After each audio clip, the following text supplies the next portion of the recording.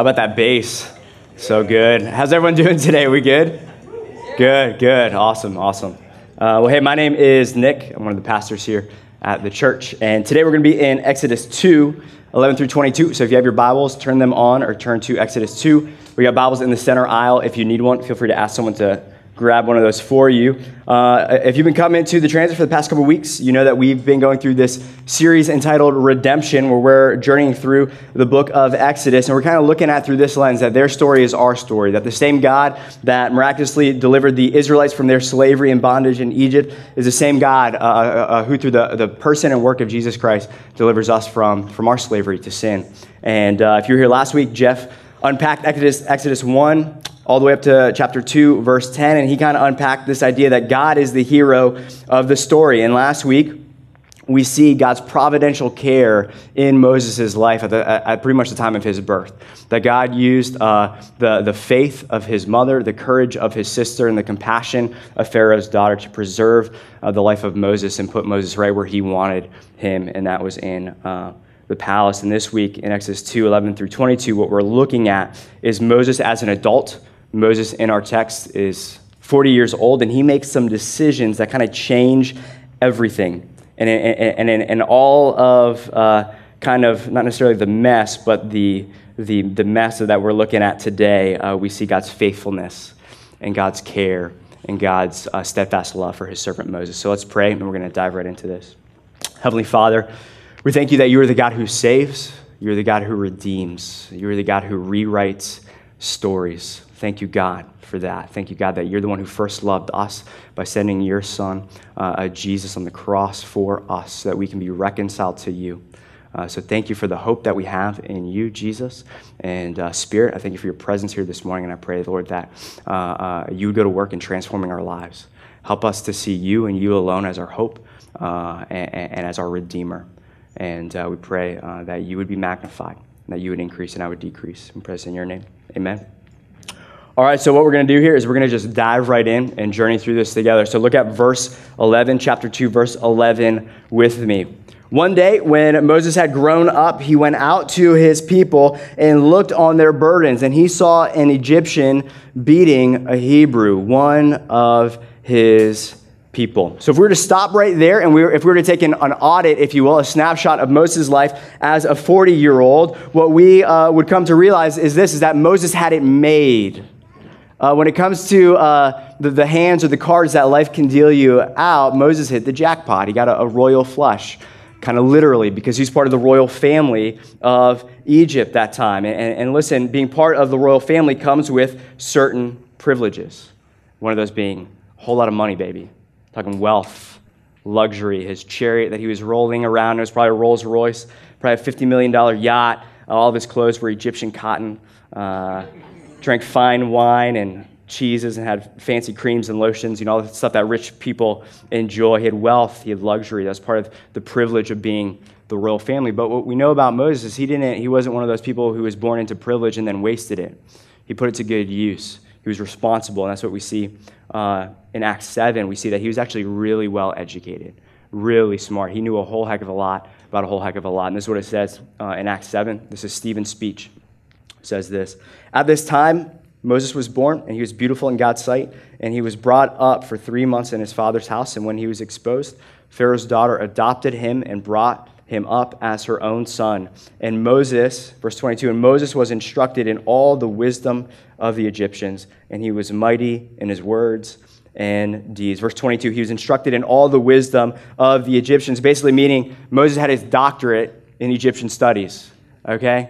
Astronomy, chemistry, engineering, music, the arts. I mean, he was a smart, well-educated, well-respected man. And we see also that he was mighty in his words and in his deeds. He had status. He had power. Scholars maintain that he was a general in Pharaoh's army who's being groomed to be the second in command of the mightiest empire in the world at that time. And so if the picture we have here of Moses is that my man was set for life. He was set. Just a roll of the dice, baby. Piece of cake. You got it. As long as Moses doesn't mess this whole thing up, he's gravy. It's gravy. It's gold. Wealth, power, fame, status, what everybody wants, he has both presently and in the future, kind of guaranteed. That's what he's got. That's where he's at in verse 11. But there's a problem that Moses is facing here. And the problem is that Moses one day is walking amongst his people. And it's not just one day, it's the culmination of all these days of this, is that Moses is seeing some things that are not sitting right in his soul. There's some things that he's seeing that he can't get out of his mind. One of those things, you were here last week looking at Exodus 1, he's seeing little Hebrew babies being thrown into the Nile. He's seeing genocide. He's seeing his people, the Hebrews, being beaten to death, enslaved, in bondage, oppressed. He's realizing that the luxuries that he enjoys are blood-bought luxuries. They're coming off the backs of his people being tortured and oppressed. And he can't live like that anymore. There's a stirring in his soul. When his head hits the pillow, he's not getting sleep. He's staying awake at night. He's seeing and he's looking. And when it says he's looking, it's saying that the Hebrew nuance to that verb is he's looking with compassion. And so Moses seeing this, and again, remember the hand that he's been dealt, he has some options, right?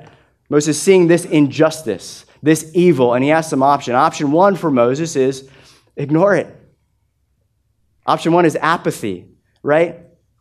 Moses could ignore this and live a cozy, comfortable life forever, right? Nothing would change. Be like, man, yeah, I feel kind of guilty about this. But here's what he could have said. He could have said this. Man, God has been so good to me. Man, that could have been me under that whip. That could have been me thrown into the Nile. But it's not. Wow, God has been so good to me. And he's, uploading selfies in his $50 million yacht. The hashtags are blessed, hashtag God's favor, hashtag Jeremiah 29:11. Definitely could have been that, right? Gosh, God, thank you. I'm so I'm going to be grateful today, God. This pumpkin spice latte is a little cold, but today is a good day. Thank you, God. That could have been me. That's one option. Just ignore it. Option number two, which would probably be the option that I would choose, would be, hey, God, I know you put this stirring in my soul. I know that maybe you've called me to liberate these people, be their mediator, and you're going to use me as their redeemer. But how about this? Plan B. How about I keep the palace life, and I use my position of profound authority and power and wealth, and I'll subversively, liberate your people. I'll help them out, kind of ninja style, be a ninja Moses. And, but it's a win-win. Your people get help, and I still get my pumpkin spice lattes in the palace. This is great. That's option two for Moses. He could have done that, the win-win for Moses. But there's a third option. There's a third option that Moses chose, and it was this option. Verse 11, again, going to verse 12. One day when Moses had grown up, he went out to his people and looked on their burdens, and he saw an Egyptian beating a Hebrew, one of his people. Moses walking amongst his people, and he sees this evil. So one of his own people probably getting beaten almost to the point of death, and he looked this way and that, and seeing no one, he struck down the Egyptian and hid him in the sand. Moses here, it finally says, after decades of seeing this evil, decades of seeing this oppression, says, enough is enough. Something's going down. I'm doing something about this. I'm not waiting any longer. And he murders the Egyptian. And there's a bunch of debate, if you were to research this. Not too much debate. Most scholars agree with what I'm about to say, but some debate on, was what Moses did wrong or right? Is this condoned? And here's how we know, I would argue, that Scripture is not condoning this. It says in verse 12 that Moses, it's right here in the text, Moses does this right before he murders someone. He goes, now I got news for you. In the history of mankind, nothing good or redeeming has ever followed that, okay? And just, give you an illustration, is if you're watching your kids at your house and they don't think you're looking, all of a sudden you see your little beloved 2-year-old go like this. I got news for you. They're not about to write you a birthday card. or bake you a cake for how much they love and appreciate your parenting, okay? They're about to burn your house to the ground. And you better intervene immediately. Because what that head shake reveals is it reveals that there's a war going on in that person's soul. It reveals ill intent. They know they're about to do something that they know deep down this probably isn't a smart decision, probably isn't a wise decision. This is, for all intents and purposes, it's probably a really bad decision. But if nobody sees it, I'm gravy. That's a big, big if. And so where Moses went wrong is I think at this point there's a stirring in his soul. He was aware of his identity. It says in this text repeatedly, he was with his people, his people, his people. He was maybe aware that God at this point had placed a calling in his life to redeem and to rescue the Israelites, his people, from bondage. And frankly, I think where Moses went wrong is that he took matters into his own hands. His intent was good, and his method was awful. And he was tired of waiting on God, who from his vantage point wasn't doing anything. For decades, he's looking around and he's saying, all right, God, you've put this stirring in my soul, and someone's got to do something, and I'm tired of waiting. Your timing is off, bro. I think your clock is backwards or something. I don't know what's going on, but something has to be done. I'm not waiting anymore. I'm going to take matters into my own hands. I'm going to trust in my knowledge, not your knowledge. I'm not going to submit to your will. I'm going to do my own thing. And that's exactly what we see Moses doing here. He made a rash, foolish decision, running ahead of God. And we know it's rash and foolish because he hit a body in the sand. Moses, have you ever seen a Dayline episode? Bro, you never had a body in the sand. The picture we get is he murders someone. He's like, oh my gosh. And he's, the picture we get of burying someone in the sand is you're digging with your hands and you pile sand on top and the dude's toes are sticking out of the ground. And that's the picture we get, is that this decision was a rash, a foolish decision that was culminating up in his soul. And he finally just kind of snapped and just rushed ahead. And one thing that is crystal clear in this text is that his decision accomplished nothing. It accomplished nothing for the redemption of his people. And God's providence was over this, and we see God's hand, and that God, even in spite of Moses, is using Moses' mistakes for God's glory. But Moses' decision here accomplished nothing. And I was listening to a sermon this past week, and the pastor, he was saying this. He said, I love this. He said, there's two ways people live their lives. There's two ways you and I can live our lives, whether you're a Christian or a non-Christian. If you're here today and you're a Christian, there's still two ways you can live your life. Leaving here this Sunday morning is, one, you can choose to trust God, or option two is you can choose to trust yourself. Two options, and they're always at work in your life, always at work. I either trust God with my circumstances, trust God with my family. I humbly recognize my inadequacy as a parent or my powerlessness over certain things in my life, and so I submit to God. I cry out to God. He's my Redeemer. He's my rescuer. Or I'm the man. I'm my Redeemer. I'm my rescuer. I'm going to handle this. I'm going to get things done. I don't need God. I don't need him. He's given me a brain. I'm going to put it to good use. God helps those who help themselves. And God's given me lots of help. So I'm going to go do that. Option one, option two. Option one, trust God. Throw yourself at the feet of the cross of a merciful God who loves you and cares for you. Or option two is play God, be God, and see how that goes for you. But those two options are always at work in our lives. And this week, if you're here and you're a parent, this week, if you're here today and you're a parent, you know that you need at least like half an hour to an hour of prep before you go anywhere with kids, right? And so sometime this past week, a couple days ago, my wife and I are going out, and I'm trying to just get shoes on my daughter, 2.5 years old. And she is putting her shoes on the wrong feet. And I, as her all-wise and loving father, come up to her and I say, hey girl, just a heads up, like that shoe's on the wrong foot. Hey, let's put that shoe over here. And I kid you not, my daughter looks at me and says, oh, beloved father, who I respect and I love you so much. She goes, no. Shoe, go this. I was like, are you serious right now? You really just corrected me? Oh yeah, you're right. I was like, hey, Kelsey, I don't know, what the latest fashion trends are in your preschool, but I don't want you waddling around like a penguin with your shoes on the wrong feet, okay? Like your left shoe goes on your left foot, not your right foot, okay? But what that revealed, what that was not as much disobedience as it was just complete lack of trust. It was. I'm a 2.5-year-old. I got a brain. This looks right to me. This is how I like to wear my shoes. Pops, get out of my face, right? And as I was reflecting on that this past week, I thought, when it comes to my life, how often does God speak into my life to lead and guide me, maybe convict me of certain things so that he could lead me into repentance? And I look at God and I say, nope, shoes go this. I know what's best, you don't. How often do we do that, right? Trust in ourselves. And what the problem you and I have is we need a reminder of who our God is. I recently have been reading through a book called Awe by Paul Tripp, and he has a whole chapter dedicated to Isaiah 40. It's an awesome chapter where the prophet Isaiah is just going on a rant about God's majesty and his awesomeness. And one of the lines there in Isaiah 40 is that God stretches out the heavens like a curtain. Like you and I making our bed in the morning. That's what God did to the galaxies. Whew, boom, that easy. That's how big our God is. And here's the end of Isaiah 40. Have you not known? Have you not heard? The Lord is the everlasting God. I love how that starts.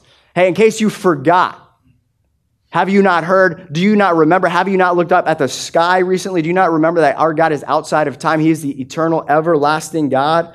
Remember, the creator of the ends of the earth. He does not faint or grow weary. His understanding is unsearchable. His power, he gives power to the faint, and to him who has no might, he increases strength. Even youth shall faint and be weary, and young man shall fall exhausted, but they who wait for the Lord shall renew their strength. They shall mount up with wings like eagles. They shall run and not be weary. They shall walk and not faint.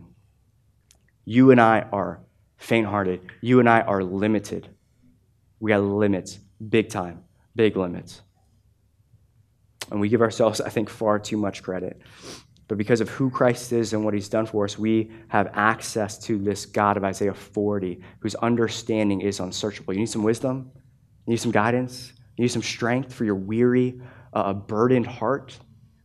Go to this God who doesn't need a warm-up before he's about to do something, doesn't need a nap time, doesn't need to set his alarm clock. No, he's always at work. He's got unlimited energy. His knowledge is unsearchable. His power immeasurable.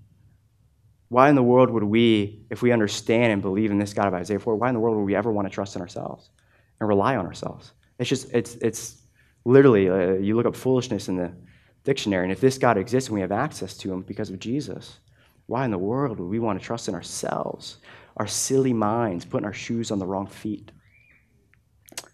And our view of God often is far too small, far too small. He's far, far bigger than we can ever imagine. And what we see here in our text is that Moses put his trust in himself. He was looking at the circumstances of his people, the plight of his people, and he was saying, God, you're not doing anything. At least from his vantage point, it looked like God was not doing anything. So he says, nope, shoes go this, and I'm going to do something about it, God. And this is what happened next. And when Moses went out the next day, behold, 2 Hebrews were struggling together. And he said to the man in the wrong, Moses said to the man in the wrong, why do you strike your companion? And he answered, who made you a prince and a judge over us? Do you mean to kill me as you killed the Egyptian? Uh-oh. Then Moses was afraid and thought, surely the thing is known. And when Pharaoh heard of it, he sought to kill Moses. But Moses fled from Pharaoh and stayed in the land of Midian, and he sat down by a well. And so what happens, what we see here in this text is I think this text kind of reveals Moses' mind is racing. It says the very next day he went out. I think he returned to the crime scene. I think maybe he was checking to see if the body was still there, checking to see if there are any witnesses. He's going out, and as he goes back, he sees 2 of his own people warring against each other, and he tries to intervene. He says, hey, you guys aren't the enemy. There's an enemy here, and it's not you guys. Let's be unified. He's trying to establish himself as the mediator, as the redeemer of his people, and look at the underlying resentment of the Israelites towards the Egyptians. Look at the hostility they had. Oh, palace boy has a guilty conscience? You're going to leave your palace for 30 minutes, come over here and try to clear your guilty conscience by doing some social work amongst us being enslaved? Get out of here. Go back to your palace life. And by the way, everybody knows what you did. Get out of here. That was he was like, sure, they might have known he was a Hebrew or Moses knew and was trying to make that known to them or whatever. But for all intents and purposes, and even him trying to come and help, they were saying, you are associated with our enemy, our oppressors. So get out of here. Get out of here. And so Moses lost, in an instant, he lost everything. He lost his people, the Hebrews. They rejected him. And he lost his nation, the Egyptians. And he lost literally everything. He went from being the prince of Egypt to Egypt's most wanted. And Moses' worst nightmare came true. His secret that he thought was secret got out, and word got out about it, spread like wildfire, and the consequences were fierce. And see, what we see in this passage is, quick disclaimer, I'm not saying Moses had a habitual sin that he was hiding, whatever. Moses made a rash decision and hid a body in the sand. But I'm going to take a little commercial break here about our redemption groups. And what I would take a guess on is that what statistics would say is that some of us here today, we got some bodies in the sand. And what I mean by that is we got some secret sins that we're trying to keep locked up. Spouse doesn't know about them. Nobody else knows about what we're doing, what we're up to. Our whole life is oriented around us trying to make sure this secret doesn't get out, that this body in the sand doesn't get found out. And here's the deal. With this redemption series, we're not trying to just give you guys a good sermon series on redemption and wax eloquently on theological truisms or whatever, although theology and doctrine is crucially important. What we want to see is we want to see Jesus Christ set people free from the bondage of slavery and addiction in our lives. That's what we want to see. That's our prayer. That's our hope. And so there's these things called redemption groups that Jeff announced that we're going to be launching. And they're confidential. Anything that's said there is going to stay there. If you go to a redemption group and you come home to your spouse and they say, hey, how was the redemption group? Your response is, hey, it was good. What did you all talk about? We talked about redemption. Yeah. How was your day? Boom. That's it, right? And so we got redemption groups for men and redemption groups for women. But here's what I know to be true, is that, listen, if you're here today, and this is true of you, that you have some things in your life that you have not brought to the light. Here's the deal. This has been the summer of mold for me. I could talk for hours about how mold has infiltrated my life. And what I know to be true about mold, and maybe you do as well, because it's been the most humid summer I think I've ever experienced in my life, is that mold loves the darkness. It loves the dampness. What does mold hate? It hates light. And I got news for you. I wish this was true. Mold doesn't go away by wishful thinking. You can't say, that'd be a lot of work and be really painful to, you do the exploratory hole in the drywall, you peel it back, you smell it, and you're like, dang, that's a whole heck of a lot of mold. Let me patch that back up so nobody knows about it, and hopefully that will get better, right? That'll take over your entire house. Yeah. It doesn't go away with wishful thinking. It doesn't. It gets worse. It grows like wildfire with darkness. Give mold a little bit of dampness, a little bit of darkness, and it's the compound effect, baby. Compound effect. We're getting like 30% interest, just accumulating mold on that thing, going all over your house or your car or garage or wherever mold could be found, okay?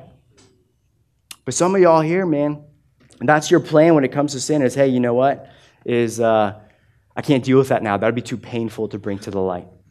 That would be too much work. That would be embarrassing. There's shame involved.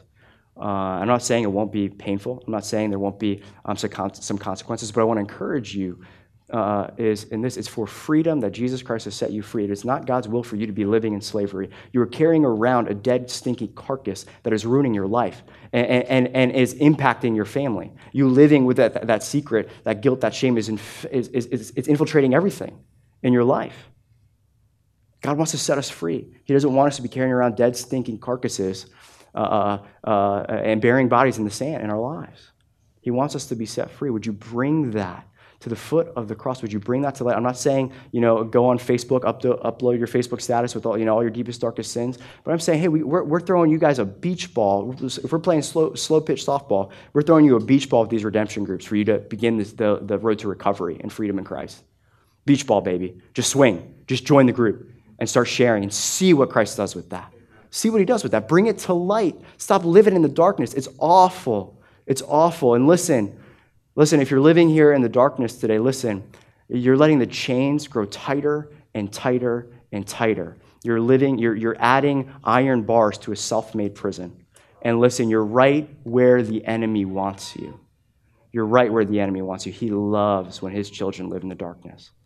This is the hope and the promise we have in 1 John 6-9. If we say we have fellowship with him while we walk in darkness, we lie and we do not practice the truth. Can't be here and say, I'm in the kingdom of light. I follow Jesus, but I got a whole bunch of bodies in my closet that nobody's home. That's not how it works. But if we walk in the light, as he is in the light, we have fellowship with one another. Walking in the light brings us together, brings us into fellowship with one another. That's what redemption groups are. That's what a picture of redemption groups are, is this verse, is us coming together in the light, knowing that we're covered by the blood of Jesus, so therefore there's no shame for us. Therefore, we can share the mistakes that we've made and bring those to the light so we can get healing, we can get freedom from those things that are enslaving us. If we walk in the light as he is in the light, we have fellowship with one another. And the blood of Jesus, listen, it cleanses us from all sin. What beautiful news for the person here who's living in secrecy and darkness today. But if we say we have no sin, if we say there's no mold in that house or no body in that ground, we deceive ourselves. The truth is not in us. But listen to this beautiful promise in verse 9. If we confess our sins, he is faithful and he is just to forgive us our sins and to cleanse us from all unrighteousness. If there's a stirring in your soul today, if what I have said, I feel like the Lord told me to say this today or put an impression on me to share this, if what I have said is touching on something in your life today, would you throw yourself to the mercy of a God who's faithful and just to forgive you, to cleanse you? He's a merciful God. And let him begin the beautiful but yet painful work of sanctification and redemption in your life. Stop walking in the darkness. The light is so much better. The light is so much better. So that's my commercial break for redemption groups. What we see in this passage is that in an instant, Moses went from the prince of Egypt to Egypt's most wanted. He went from the wealth of Egypt to the wilderness of Midian, a fugitive on the run. And what's interesting here is that although Moses made a rash, impatient decision, kind of going ahead of God, we see God's favor for him and God's sovereignty over that decision. And what we also see, what we can admire about it, what Scripture admires about Moses' decision here in Hebrews 11, 24-26, talking more generally about Moses' life, but what we can admire about what Moses did here is that his desire was to do what was right. Like what Moses did here is he stood up for injustice. He intervened when someone was about to get beaten to death. He went about it wrong. It was rash, impatient. He wasn't trusting in God. But it was a costly decision that he made where he lost everything. He lost everything for doing what was right. And this is what Hebrews 11, 24-26 says. By faith, Moses, when he was grown up, refused to be called the son of Pharaoh's daughter, choosing rather to be mistreated with the people of God than to enjoy the fleeting pleasures of sin. He considered the reproach of Christ greater wealth than the treasures of Egypt, for he was looking to the reward. And so again, although Moses' decision was rash, maybe foolish, it was a costly decision to stand up and cry out against injustice. And listen, as followers of Jesus Christ in Luke 9, Jesus says, if anyone would be my disciple, let him take up his cross. Let him deny himself, take up his cross daily and follow me. For listen, for whoever would save his life will lose it for my sake. It's a costly discipleship. It's a costly grace. There's a cost to being obedient to Jesus Christ, and we're seeing that in our culture, in our world. And my challenge to us as Christians in 21st century America who are living in luxury, we are. Are we willing to take a hit to our reputation, to our wallets, to cry out against injustice, to be obedient to Christ? Are we willing to do that? Is he far more valuable to us than any wealth that this world can give us, any comfort this world can give us? And so moving on, Moses now is in the wilderness. He flees to Midian. Midian was the northwest part of Saudi Arabia. It was literally the desert. And what you need to know about the wilderness, there's a mega theme in Scripture of the wilderness being God's refining fire, where God brings his people to the wilderness, kind of to bring them low and to strip them of all the idols that they worship, and so that they can now find their God in the wilderness, that he can bring them low to bring them back up. As Jeff said a couple weeks ago, it's God's laboratory where he does his most beautiful work.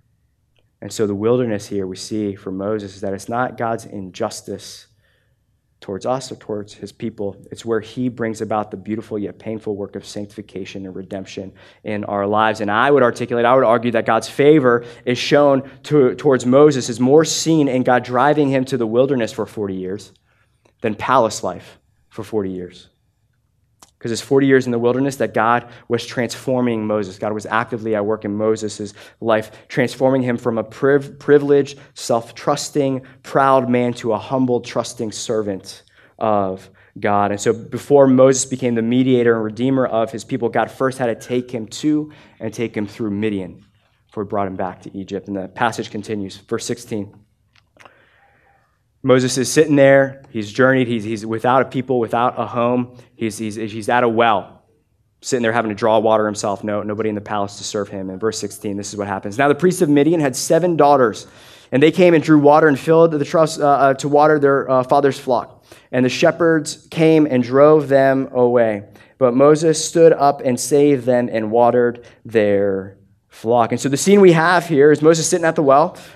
7 of Jethro's daughters come up to draw water from the well, but so do these rough and tough shepherds, kind of like a biker gang rolls up. And they start bullying the 7 daughters and maybe making derogatory comments, pushing them out of the way. And what we see here, what we see in this passage is immediately we see Moses' courage and compassion. That Moses somehow non-violently, mind you, makes a stand again against injustice. Makes a stand against injustice. He said, hey, not on my watch, fellas. Get out of here. These ladies were here first, and it's time for you to leave. And Moses was mighty in his words and his deeds. He knew how to carry himself. And he's the man, and he was able to get these shepherds to leave. And then not only does he protect these women, and by the way, we're talking like roughly 4,000 years ago, ancient Near Eastern culture, and Moses is sticking up for women. And not only that, he's serving them, and he waters their flock, a task reserved for women. And we see immediately Moses here humbling himself, already learning humility in the wilderness. And so Moses saves the day. Bunch of foreign ladies he's never met. He stands up for them, waters their flock, serves them, and they leave him. In verse 18, and when they came home, the daughters came home to their father Reuel. He said, how is it that you have come home so soon today? And they said, an Egyptian delivered us out of the hand of the shepherds and even drew water for us and watered the flock. And he said to his daughters, well, then where is he? Why have you left him? Call him that he may eat bread. So what happens is the girls return home. And they're all excited about what happened, and all of them trying to share the same story. And then finally, the oldest one probably takes charge and says, you won't believe what happened. There was this Egyptian I've never seen before. He's chilling at the well, and he protected us from these shepherds who were bullying us, and then he gave us a bunch of water. It was amazing. And Jethro's looking at him, Reuel's looking at him, same person. And he goes, okay, so why did you leave him at the well? That's a keeper, ladies. That's a catch.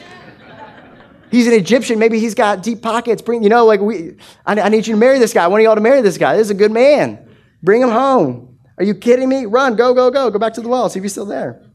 And so verse 21, they go back, and what we see here is Moses was content to dwell with the man, and he gave Moses his daughter Zipporah, smart man, smart move, and she gave birth to a son and called his name Gershom, for he said, I have been a sojourner in a foreign land.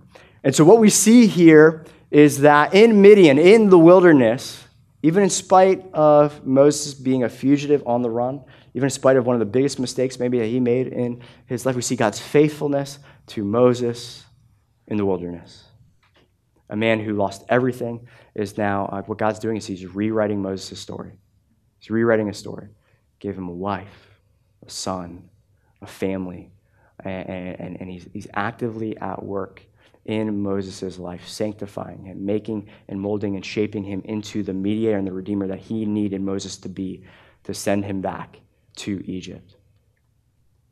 And from Moses' standpoint in the wilderness, it could have looked like God had completely abandoned him. And yet from our standpoint, we see that this is exactly where God wanted him, that in the wilderness, God hadn't gone anywhere. God was still faithful. God was still at work. God was still seeing, and God was still working in Moses' life. And so I'll conclude with this. Maybe some of you here today, you find yourself in a wilderness. The waves of the circumstances of your life are crashing over your boat. and you're freaking out. And you're wondering in this crazy season of life, this wilderness, you're saying, God, have you abandoned us? Where are you in this?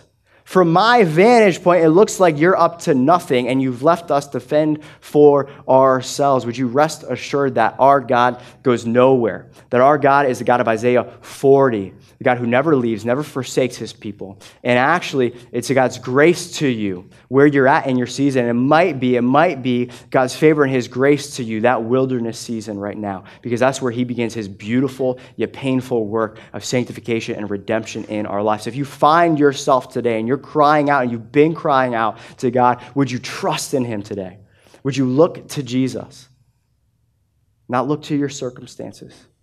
And trust that this God of Isaiah 40, who spreads out the heavens like a curtain, is for you in Christ. What more could he give than the life of his son on the cross for you? You think he doesn't care for you, he doesn't see what you're going through, and isn't walking with you through that? God's with you in that. Don't doubt, don't waver, trust. Trust in him. Look to him. And we see his favor in Moses' life, and you better believe looking back on your past, you'll see God's hand. You might not see it now, but you'll see his presence and his power actively at work in your wilderness journey right now if you find yourself in a wilderness. And so I'll conclude with Hebrews 12, 1 through 3, and I just absolutely love this passage. It follows Hebrews 11, where the author of Hebrews articulates, it's called the Hall of Faith, the heroes of faith, and Moses is part of Hebrews 11, that passage we shared from, and he says, therefore, since we are surrounded by so great a cloud of witnesses, let us also, lay aside every weight and sin which clings so closely, and let us run with endurance the race that is set before us.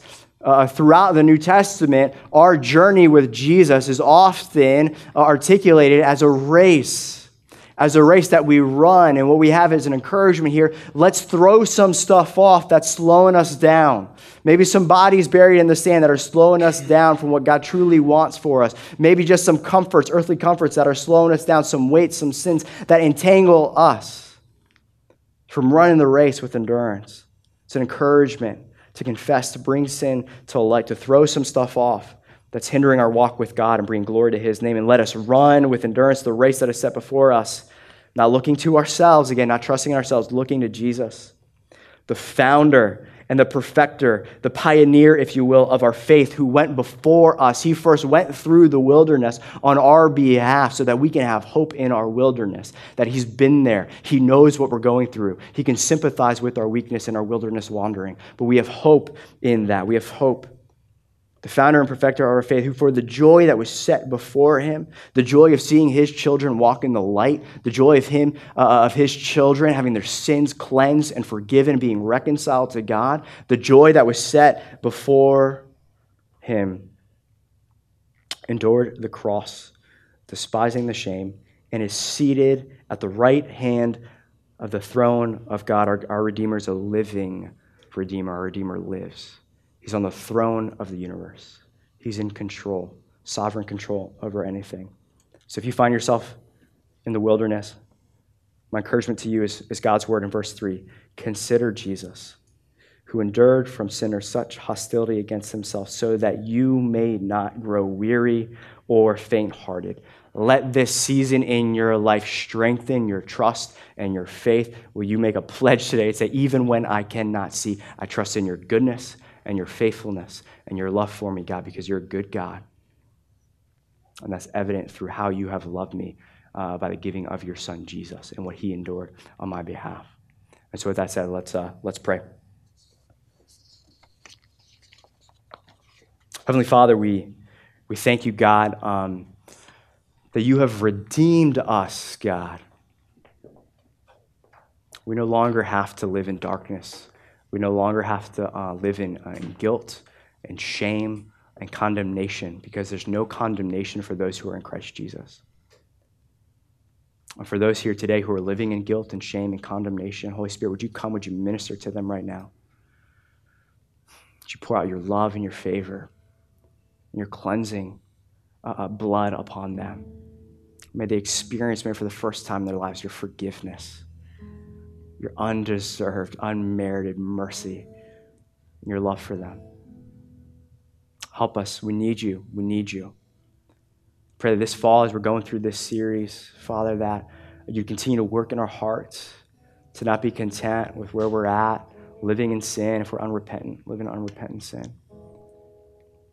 Help us to be bold and courageous, trusting in you that you're in control. There's no shame for us. There's no guilt anymore for us.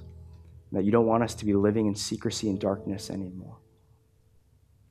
And Father, for those here who are just doubting, they're looking at their circumstances, maybe their marriage, maybe their job situation, a health crisis, whatever it is, and they're wondering where you're at, would you comfort them this morning? Would you encourage them? Spirit, would you remind them that you're the God of Isaiah 40, God that is for them, God who's working out all things for their good? Would you just encourage us through your gospel, your good news today, that we are people who are covered. We're covered past, present, and future for all of eternity. Life is set in you. So thank you, God. It's totally undeserved. The redemption you purchased at the sacrifice of your Son. So thank you, God. May we be found grateful. May we be found grateful. So we thank you, give you all the praise, all the glory, and all the honor. We pray this in your name. Amen.